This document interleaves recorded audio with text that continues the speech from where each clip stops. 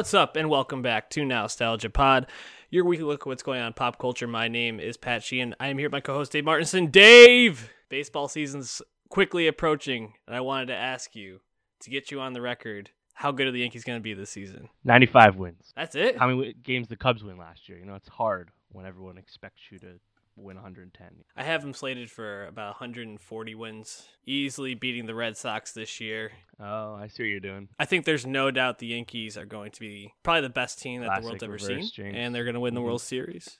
And Red Sox don't stand a chance. Sounds good to me. Shout out Pedroia and his contract.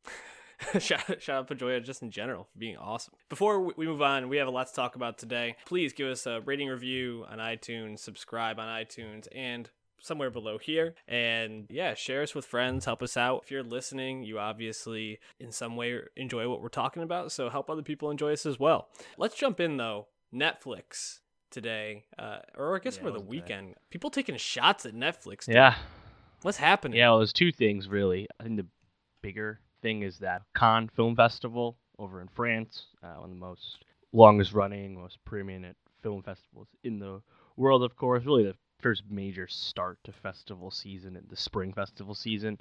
Thierry Frémaux, I've not definitely butchered his name. The head of Cannes, basically, he's French, said that Netflix films are no longer awards eligible at the festival. They can still show their films there, but they will not be eligible for prizes such as their top prize, the Palme d'Or. And this is kind of coming off the heels of last year at Cannes, where Okja and the Meyerowitz Stories, two really good movies that were Netflix produced, they were shown at Cannes, and it really pissed off a lot of French filmmakers. And the reason, of course, being is that film purists don't like the Netflix model, where a movie either doesn't get a theatrical release at all, or it gets, a 1 week token release in Los Angeles to qualify for the Oscars if they think it's good. And this is kind of the first major sign of gatekeepers or original contemporary people in the industry kind of pushing back on the Netflix model and trying to stick to what's traditional. What do you think of that? Because, at the end of the day, this doesn't really change much for really anyone. A lot of the films that are at Cannes are not movies that even any American audience ever sees. But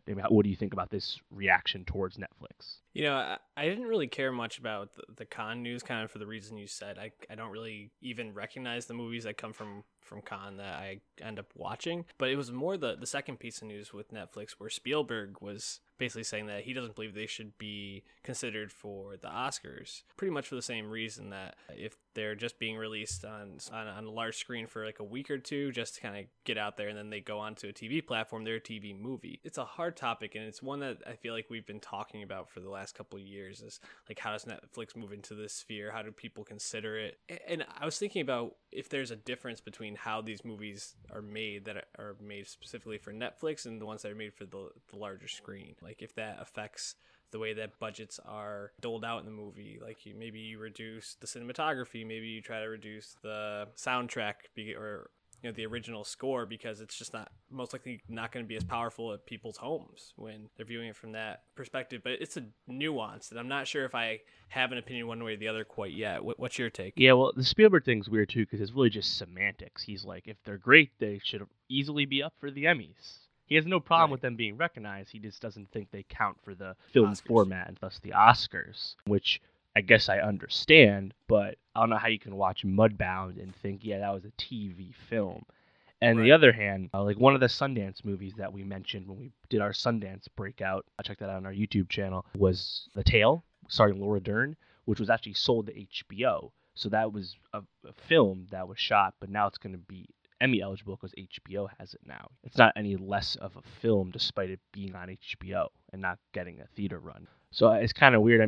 For the Cannes thing, if they want to go that way, that's fine. You have to have a theatrical run in France to be eligible for awards. That's cool, whatever. I think a big part of this too is, Netflix, they set out to release 80 films in 2018. The 6 major studios released 96 films last year. In order for Netflix to even come close to that 80 film target, they have to release a lot of crap, a lot of shit that people didn't want, like the Cloverfield Paradox, for example, which they took from Paramount. So they're not going to want to release all of that in the theaters anyway, because a lot of it doesn't deserve it and it won't make any money. It's not worth marketing, all those reasons. So Hmm. I think both parties are kind of right in their thinking. A lot of the filmmaking people, they argue that Netflix hurts ticket sales, which I mean, that's a big fact. We've talked about that. It's kind of a different conversation. But I mean, at this point, I think both Netflix and everyone else just keep doing what you're doing. I mean, Spielberg, if you want to think that way, that's fine. I don't know if a lot of people really agree with you though. But it's an interesting conversation, and I'm sure this will not be the last time we hear about that. I mean, Amazon kind of does it a similar way where they give a smaller runs to their movies. Like Lost City of Z was in theaters, not that long, but it had a decent opportunity out there. Not a super wide release or anything, but it's different than what Netflix does, which is not really in the theaters at all. We'll see. This definitely will come up again. Yeah, I think, as I'm mulling it over a little bit more, if a movie's good, it should be recognized, no matter whether it's the Oscars or the Emmys. And I also don't think there's any real threat to these Netflix movies winning these awards. Maybe for an acting category, but it would have to be a movie that's so culturally impacting, something like Call Me by Your Name. Like if that had been released on Netflix, I would have said that has a legitimate shot at winning some major awards. But I think the voters, though they're diverse and non-traditional as it's ever been, I think are still going to gravitate towards the larger screen experience. So I don't really see it really mattering. If a movie's good, give it the recognition. But like you said, we're going to be talking about this a lot, so we won't beat it into the ground today. So we kind of fell off in talking about the festival lineups, but it's also because there's like a gap. They're released, pretty much all the ones in the early summer are released January, early February. Then there's a gap, and now the later year festival lineups are being released. Osheaga was released 2 weeks ago, and then Lollapalooza released last week. And we tweeted about it from the account. I quote tweeted it because I was hyped. This lineup, dude, finally some excitement in the bookings at a festival this year. Just to kind of read through some of the highlights, the top line, The Weeknd, Bruno Mars, Jack White, and Arctic Monkeys. Second line, Travis Scott, The National Vampire Weekend, ODESZA, and Logic. Shout out Logic for being a second line artist at this point. Yeah. Which I did not see coming. What did you think of this Lala lineup, dude? I know I was pumped. Yeah. Oh, which, by the way, that account is at NostalgiaPod, so please follow the account. We tweet a lot of news and analysis throughout the week, not all of which we get to on the pod. So for extra stuff, you want to follow the pod account. No, I think this is incredibly impressive. I mean, to keep going, fourth line is Camila Cabello, who had a monster album, monster #1 single, and is going on a world tour, and she's that far down. I mean, it's so impressive. Tyler, the Creator's on here. Dua Lipa, another artist who's super hot right now. She's there. Churches, new album coming out there. St. Vincent, new album just dropped in the fall. She's there. I mean, I think it's fantastic lineup. Of course, Brockhampton's there because they're everywhere. Getting all that paper. Everywhere. So happy for them. Like I think they're like one of two festivals that has Little Pump, which is very weird to me. I don't know why he didn't cash in as much as possible. Yeah, no, I think this is really exciting and one of the best non-Coachella lineups anywhere in several years. Yeah, getting Bruno Mars and then partnering them with Arctic Monkeys and Vampire Weekend, who are slated to probably be the major headliners for late year festivals anyway. Very exciting. And, you pointed out some of them, but the fact that someone like St. Vincent is fourth line at this, it just shows that Lala is, it's definitely the #2 festival in the country behind Coachella. And with these bookings, it seems even more interesting than Coachella to me right now. I don't want to talk about festivals. The only thing that I've been encouraged by has been the headliners for these late festivals are all people we were hoping would drop albums this year. So Florence and the Machine is headlining Osheaga, Vampire Weekend, Arctic Monkeys we knew was going to. So this is just a good sign that we're going to be getting good music or new music from good artists moving forward. So definitely stay tuned. There's also supposedly a super festival in Denver that's being created this year that Florence and the Machine is supposed to be headlining.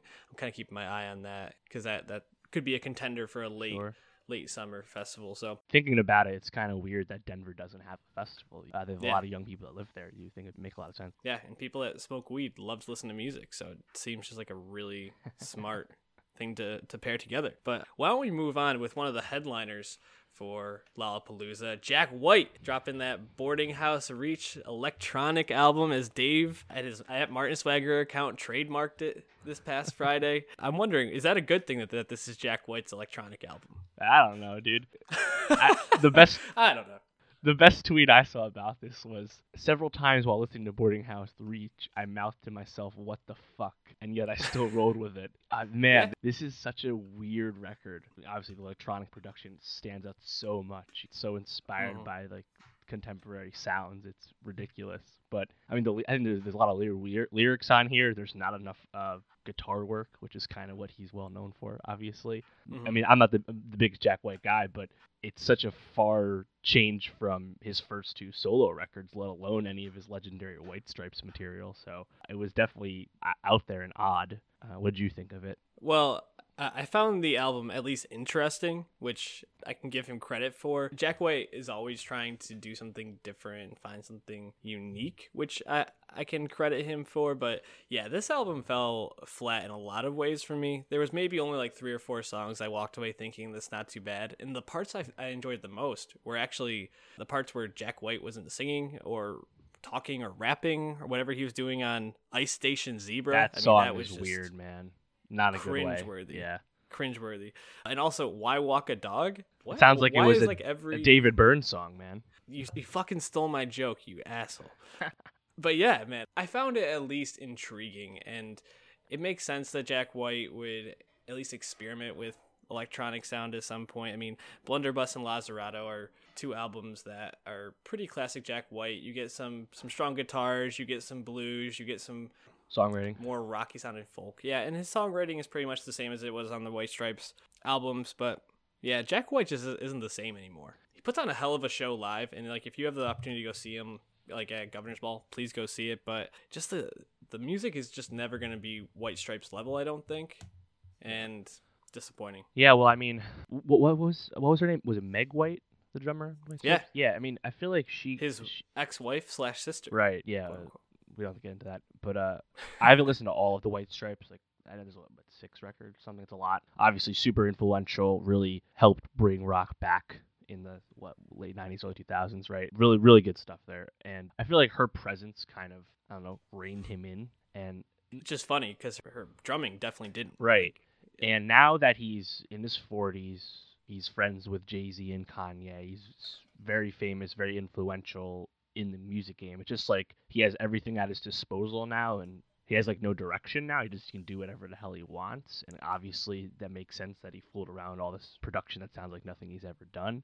But at the same point, other side of that coin, he kind of is just kind of going for it, and he doesn't have much to say on the record. The songwriting, like you said, like the dog song, there's a lot of weird stuff on here, and there's no reason that you needed this album to exist apart from it was just Jack White decided to make it, which is kind of disappointing for a guy of his caliber. And just like another frequent festival headliner this year, Eminem, he just makes an album that's so weird and so off from everything else he's done, and he also happens to be older and well in the game. So I don't know, it's weird. I really like to try and grasp more of the appreciation of this on the fan side. I know the critics, most of them, the positive ones, are kind of saying what you're saying, like you give them credit for trying some new things, and other people are like, yeah, but this also is pretty bad. I want to know what like the rock heads think, because the rock heads hold on to whatever rock there is, but what do they think of this electronic as fuck Jack White album? I'd really like to see how that conversation goes. Pretty much from everything I read and heard was that this album wasn't received too great.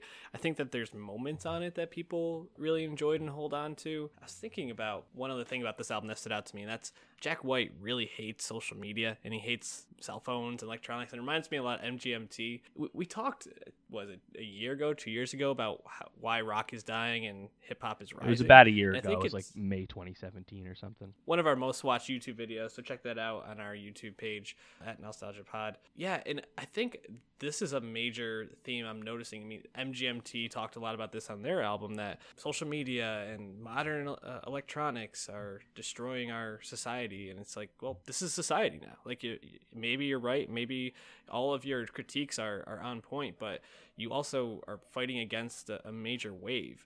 And I mean, I think that's why festivals are so important now, is because they're experiential and you're there. And yeah, everybody has their cell phone out when their favorite song comes on or when a major moment happens, but you're still experiencing it. So to like be putting down this thing that is huge in your success at this point and critical to you being an artist and people receiving your music just seems like such like an old thought and like old man yelling at the clouds type of thing, that I just really hope this isn't a trend that continues. Like, I hope Vampire Weekend's what's it, like macchiato, like Mitsubishi macchiato, the working title. Yeah, I hope it's not all about like why Twitter and Instagram are destroying our lives, because I can't take much more of it. Yeah, I also feel like it's usually a pretty lazy observation. Yeah. Because at the end of the day, no one's saying anything that profound. It's kind of obvious, and we've heard it gets kind of old hat at this point. Something that I think was just as disappointing, at least to critics, I'm more interested to hear your taste, was Pacific Rim Uprising, the sequel to 2013's Pacific Rim. The Guillermo del Toro directed, Charlie Hunnam, Idris Elba starring, major, was it a blockbuster? I don't even really remember. I don't think I saw it in theaters. It underperformed, but it did a lot better first weekend than Uprising did. Uprising did like late the high 20s. But I think the most interesting thing about Pacific Rim Uprising, a movie that's not good, and even if you're trying to review this kids movie, a movie that should have been a lot better, the most disappointing thing about it, or interesting about it rather, is that it's 5 years after the sequel. Del Toro's not involved anymore.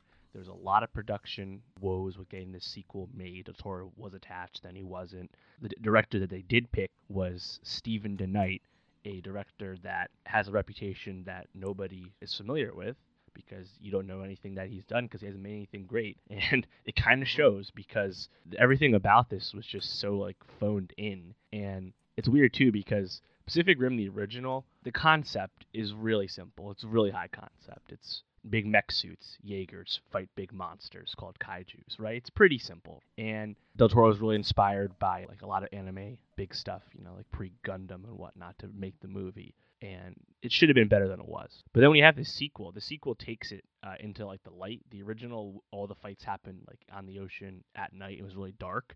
But the sequel, you have all these bright lights, and it shows you how like lame and lazy all these Jaeger and Kaiju designs are. And then you also get to see John Boyega, who's the best part of the movie, actually doing an English accent for the first time really since Attack the Block. So the first time since he became famous, he actually gets to use his native accent, which I'm sure he was happy about that. Sure. And he's lifelike. He delivers shitty lines as well as he can. But also there you have Scott Eastwood, who was in most recently in The Fate of the Furious, one of Clint Eastwood's kids. And it's funny, he might be perfectly cast or he might be horrendously cast because acting is so fucking wooden, but he's also delivering really shitty lines. So maybe, and his character they kind of make fun of him for being just like a pretty boy. So it almost like makes sense that they would cast someone like Scott Eastwood, who's not actually good at acting. But then when you go from there, the story is somehow more convoluted than something that seems so simple should be. I don't need to get into it, but it doesn't matter. But it was just more confusing and ridiculous than I expected.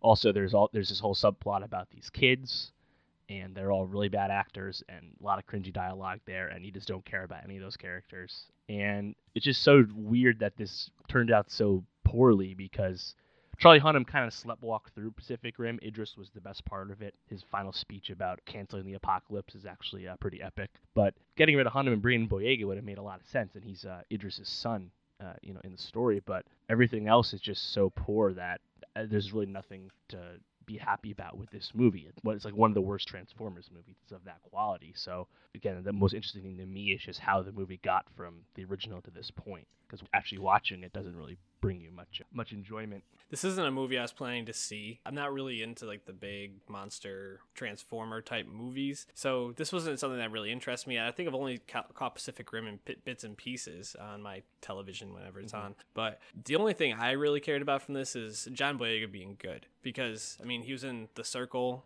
What Barely. else has he been in other than Star Wars? And in Star Wars, even that, he was injured for the end of the first one into this one, and then he had that weird subplot with Rose, and it's kind of like, what is John Boyega doing, dog? But I'm glad to hear he was lifelike. I feel like he needs to have a good movie come out that's not Star Wars. I'd like to see him potentially be Bond. I'd like to see him do something that's a little bit more charming and maybe a little bit less like things blow up or there's a conspiracy about a Bill Gates type or a Steve Jobs type figure with The Circle. But Sure. Yeah, no, and like another thing too, just to wrap. I mean, he was in Detroit. Give him credit for that. I know that didn't make a lot of money, but that was a good choice. But the other thing about Pacific Rim too is in the original there was this whole big part about the story about how the two co-pilots in the Jaeger, the mechs, their minds have to be compatible, right, and to do it successfully. And it was a big part of the story, and at least it was something original. That's has no impact on this movie at all. It's just totally thrown in there. Like it actually had like emotional weight in the first one, I guess that was probably one of Del Toro's ideas that he brought to the movie. And yeah, it just doesn't fucking matter at all this time around. Just stupid plot device once they need it. So just another example of the movie just being a total failure to launch. But hey, I think audiences showed that and made like 28 million first week. It's an expensive movie still, even though it didn't look as great as it should have. And I think we've kind of seen that the past. I think Summer 2016, you really saw this too. Until now, is blockbusters that don't look that great and then they turn out to not be that great are not doing as well as they used to. This movie would have made a lot more money 10 years ago, but audiences are more fickle and they're learning, so you gotta do better with your expensive ass movies. Yeah, although it did unseat Black Panther, which made 17 million. Crazy that Weekend Black Panther 6, about time somebody unseat it. It's Tomb Raider. Tomb Raider should have done this the week before. Yeah, let's be real. I agree with that. So I think we're gonna have a lot to talk about with Black Panther after next week, after March ends. We'll kind of recap the run that's had. But hopefully we'll have some good movies on the horizon. Ready Player One and Isle of Dogs both move into wider release this week. So we're gonna, I think, both see that and both see both of those and talk about that next week. So we can cleanse our palate a bit. Last night, HBO rolled out a season premiere of Silicon Valley, Barry. But before we get to those, I want to talk about still my favorite show on television, still the reigning champ, still holding the belt, Atlanta. Robin season, dog. I mean, it was Michael fucking Vick. Oh man, fucking great cameo, dog. Money back. Dude, I couldn't believe it when I saw him. I was like, "Is that really Michael Vick?" Like, I thought they were gonna do like one of those things where it's kind of like him from a distance, something like that, or they use like a character like him. No, it was Michael Vick. Yeah. But we haven't really talked much about Atlanta Robin season since after, I think, the first or second episode. So why don't we recap these two, or at least talk about what we've liked or what we didn't like about this season so far. Where do you want to start? Moneybag Shorty or Helen? Well, I think Helen's the best episode of this season so far, pretty easily. Yeah. So we should probably start with Moneybag Shorty first. There's a lot of great stuff in Moneybag Shorty. I think all the stuff with, what's the rapper's name that they're hanging out with at the studio, Paperboy? I totally the guy who's like a pretty obvious analog for Chance like Chance and Yachty. Yeah, like that guy. Like the whole thing with the studio, with like the phoniness of a guy who has like mainstream connections, being on the Fast and Furious soundtrack. I thought that was really well done. And then also they riffed in the very beginning that white mom who made that YouTube video complaining about the lyrics to Vince Staples' North. Staples. And now in the show it's basically a very similar looking white woman with a kid in the background wearing like the same shirt as the kid in the real video, doing it to Paperboy. Just like when they did the Nikki Heaton thing the episode before. I mean, all these little like spoofs and like, observations of real things that have happened. They're so genius, and like no other show could actually pull those off. Great to see. Yeah, I think that's the thing, is that even though episode 4 is I think clearly the best episode, episode 3 kind of gets to embody the things about Atlanta that people really like and remember, at least in terms of the comedic side, like the part where they're at the strip club and the DJ is calling out Earn. Yeah. He's like, yeah, you tip the girl. Like, just the way that like that whole thing went down. Yeah, the whole like strip club scene had some great moments in it. It's just even leading really, up to that with Earn with the $100 bill and all that stuff. I mean, everything about it I think was really well done. You finally got to see Van too. Shout out Zazie Beetz. She's fantastic, and we'll talk about her in a second. But I think just being able to be creative and spoof on things and take a perspective that you don't see in other television shows. Like, you don't see that scene where they're spoofing that white woman who made the North like hate video. You don't see that other places. So it just does things no other TV show does and makes it great. I do want more Darius, but I think it's just because Lakeith Stanfield is just fantastic, and it's probably better that he's used sparingly, because when he does come in, he just steals like every single scene. Yeah, so definitely. Why don't we move on to Helen, though? Why do you think this is the best show of the season, or the best episode of the season? Sure, no, I think there's a lot there. Obviously, some like Get Out inspired stuff with the black couple in a really dominantly white community. Some plays on that, but also I think just everything that happens between Van and Earn, you don't see a more accurate presentation of real relationships and real conversations about relationships and struggling through that than you do there. And God, it is so unsettling to watch that unfold, where Van basically says that she wants more from Earn, and Earn basically just shrugs and says, "This arrangement works for me." And damn, I mean, I've always thought that Donald Glover's Earn, the way the character is written, is the least interesting of the core four, and Yeah. that's obvious. But he's also probably the least likable of the four because he just makes a lot of dumb mistakes. He's not really great at managing Paperboy. He's okay. Yeah, he's fine. Okay. And then he's also just kind of shitty to Van, and you Mhm. really saw it here. And by the end of the episode, they're not really on good terms with the relationship anymore, and just having it go in that direction and then having it represented with the ping pong match at the end. I mean, it's so unsettling, and I can't imagine what it was like to watch with a significant other. Well, it's a good thing Julianne doesn't watch this because I don't think I could have handled it.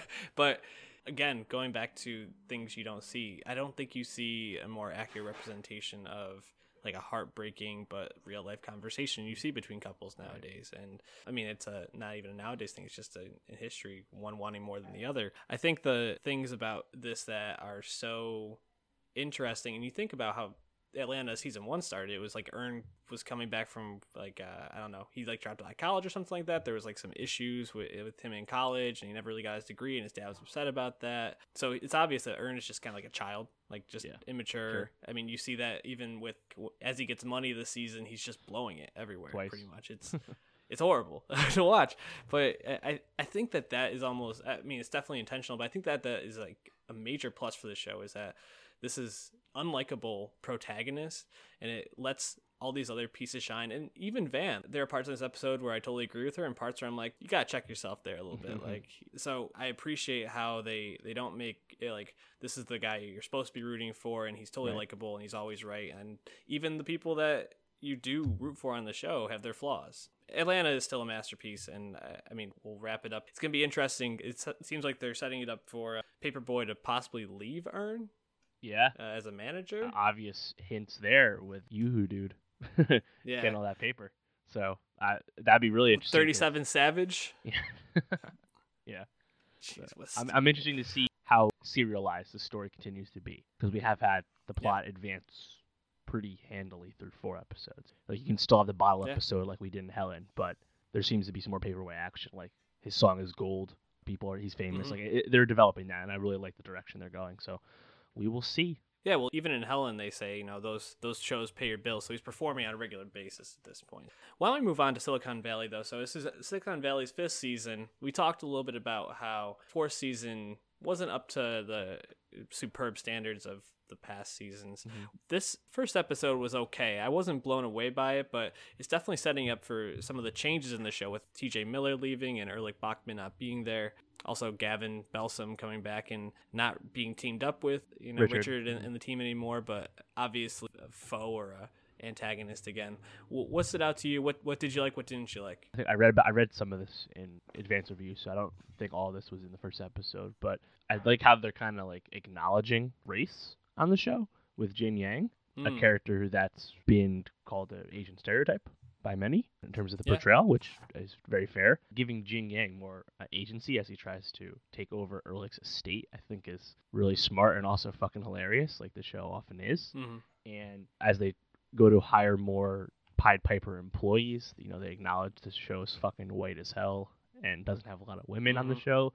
And whether that's the show poking fun at the allegations or poking fun at themselves, that's up for you to decide. But I think at least that they're putting it out there is a good sign. Whether the plot spins less wheels than it did in season 4 remains to be seen, but removing Erlich, and they actually kind of acknowledge this with the plot so far, but removing Erlich I just think made so much sense because the presence of Erlich Bachman just felt like such a sequitur the past few seasons, because the existence of his character in the lives of Pied Piper really didn't make any sense anymore. They just had to kind of ham-fist ways to keep him in the narrative. Yeah. So having him out of the picture now, from what we know, for good reason, considering TJ Miller's actions on set, but I think having him out of the picture is probably for the best and hopefully makes the show a little tighter. So I'm optimistic. Yeah, Jimmy O Yang, I think he's been one of the funniest actors on the show just in the bits he gets, but him getting Erlich out of the way gives Jin Yang a much bigger spotlight. And I don't know if you've heard any interviews with Jimmy O Yang, but he's actually a really interesting and thoughtful comedian.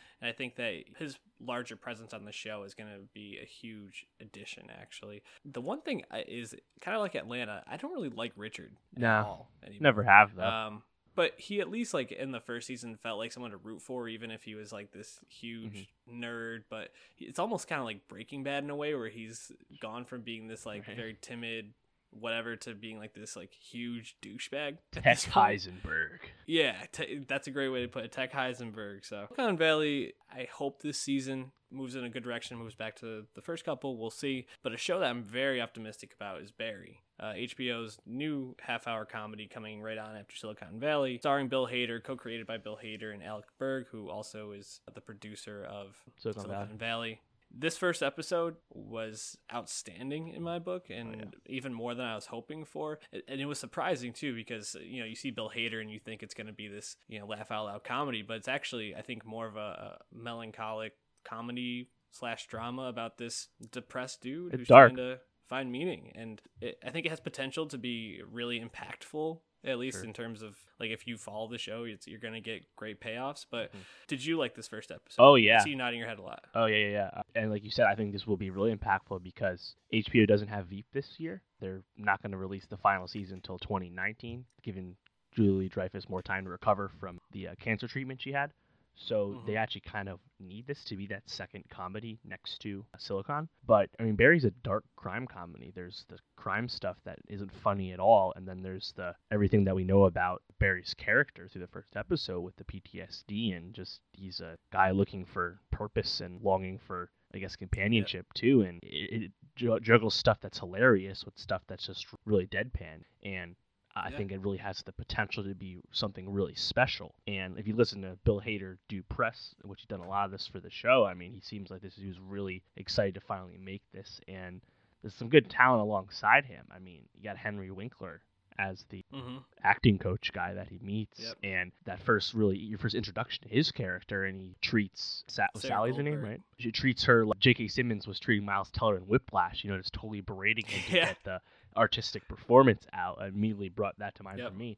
And I mean, you got Glenn Fleischer there as Goron. He was in Waco. He was in True Detective. He's everywhere right now. Stephen Root is like his hitman handler. Obviously a fucking A-class, that guy for sure. And I also thought the direction on the first episode, which was directed by Hader, I know he doesn't direct all of them, but he did direct this one, was pretty impressive. I mean, there was some like moving camera bits, and there was that scene where he's in the car in the beginning, and like there was like a screen wipe. So I was impressed with all the different shots that he had in it. A lot of wide shots as well. So seeing where this goes as Barry becomes an aspiring actor who also happens to be a fucking hitman.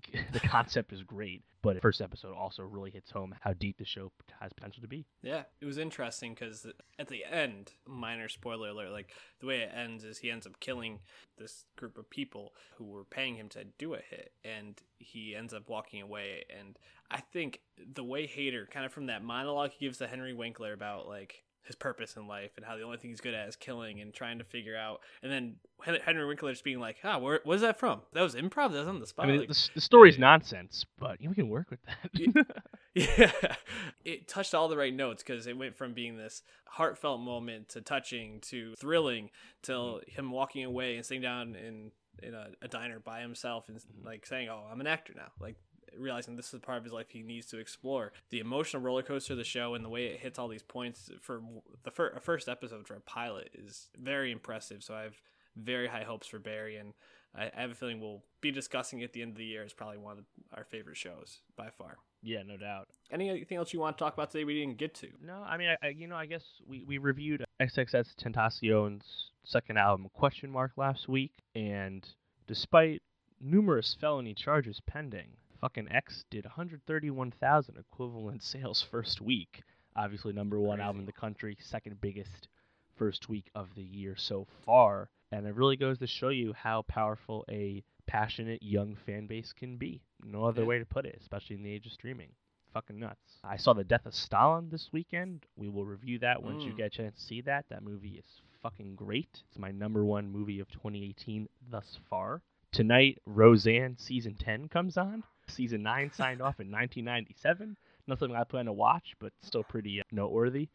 And then also The Americans, final season, Season 6, starts off Tuesday. And I'm rapidly catching up on The Americans, which is a great show. So I hope to catch up probably just in time to watch the end live the way I did with Breaking Bad a few years ago. Yeah, that's a great show. I need to catch up to. I need to find some time to do that. I actually probably will be watching Roseanne, so I'll report back with anything notable. Yeah, Julianne's a huge Roseanne fan. Okay. So who the fuck is a huge Roseanne fan? But, especially someone our age. Apparently, there's a lot of them. Yeah. I mean, the show signed off the spring before I started kindergarten, so it's clearly not a show I grew up with. It also, I don't feel like it had like the Friends kick on Netflix the way Friends did for people our age, so it's interesting to hear that Julianne's such a big fan. Yeah, very strange, but we got a lot to talk about next week. I'm not sure, are any albums up on the horizon? Yeah, there's 3 records I've noted, one of which is Rich the Kid, The World Is Yours debut record. He's a 25-year-old rapper. He just released one song that's a diss of Lil Uzi Vert. He got some interesting bad blood there. He actually been grinding for a while, though, 7 mixtapes since 2013, and New Freezer with Kendrick Lamar was a big hit for him. And then Plug Walk, his newest single, is fucking really hot. So I'm actually really interested to see what that is. I came around on him pretty recently. Czarface meets Metalface is this Czarface collaboration album with MF Doom. Czarface is this rap supergroup with Inspect the Deck from Wu-Tang Clan, and then ZL and Esoteric, which is our duo. So I'm excited for that because that's just a lot of talent. And they've made a lot. Czarface made some music before. I think they have like 4 records. So I have high hopes for this.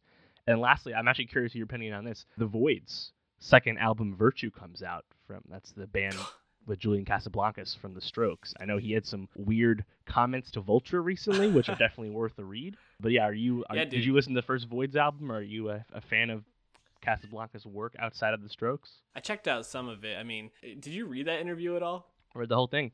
The dude claimed fucking Jimi Hendrix did not have any critical or mega acclaim during his time. And then the guy was like, he closed Woodstock. He's like, well, I guess maybe he did. Like, it's like, what? Like, you don't even know. I don't know. He's a fucking asshat, but I'll probably give it a listen for nothing else but curiosity, and Julian Casablancas being lead singer of one of the biggest rock bands the last 20 years. So worth a listen. Yeah, so we got a lot to talk about. Any of the music stuff, go to our Spotify playlist, Nostalgia Best of 2018. I updated it today with a Tokyo song or 2. Threw on, I think, that Kyle and Kalani track, which I thought was fantastic. Yeah. Although Kyle is just like a Chance wannabe. Oh, yeah, no, he's like watered down Chance. I feel like he hasn't even been hiding that, you know? Yeah, it's definitely a playlist worth following. We're updating it constantly, and we'll take any recommendations we can. But yeah, we got lots to talk about next week, so tune in, share with friends, subscribe on YouTube, iTunes, give us a rating and review, follow Martin Swagger, follow Sheeting World Peace, and follow @NostalgiaPod for all of it. We'll catch you next week.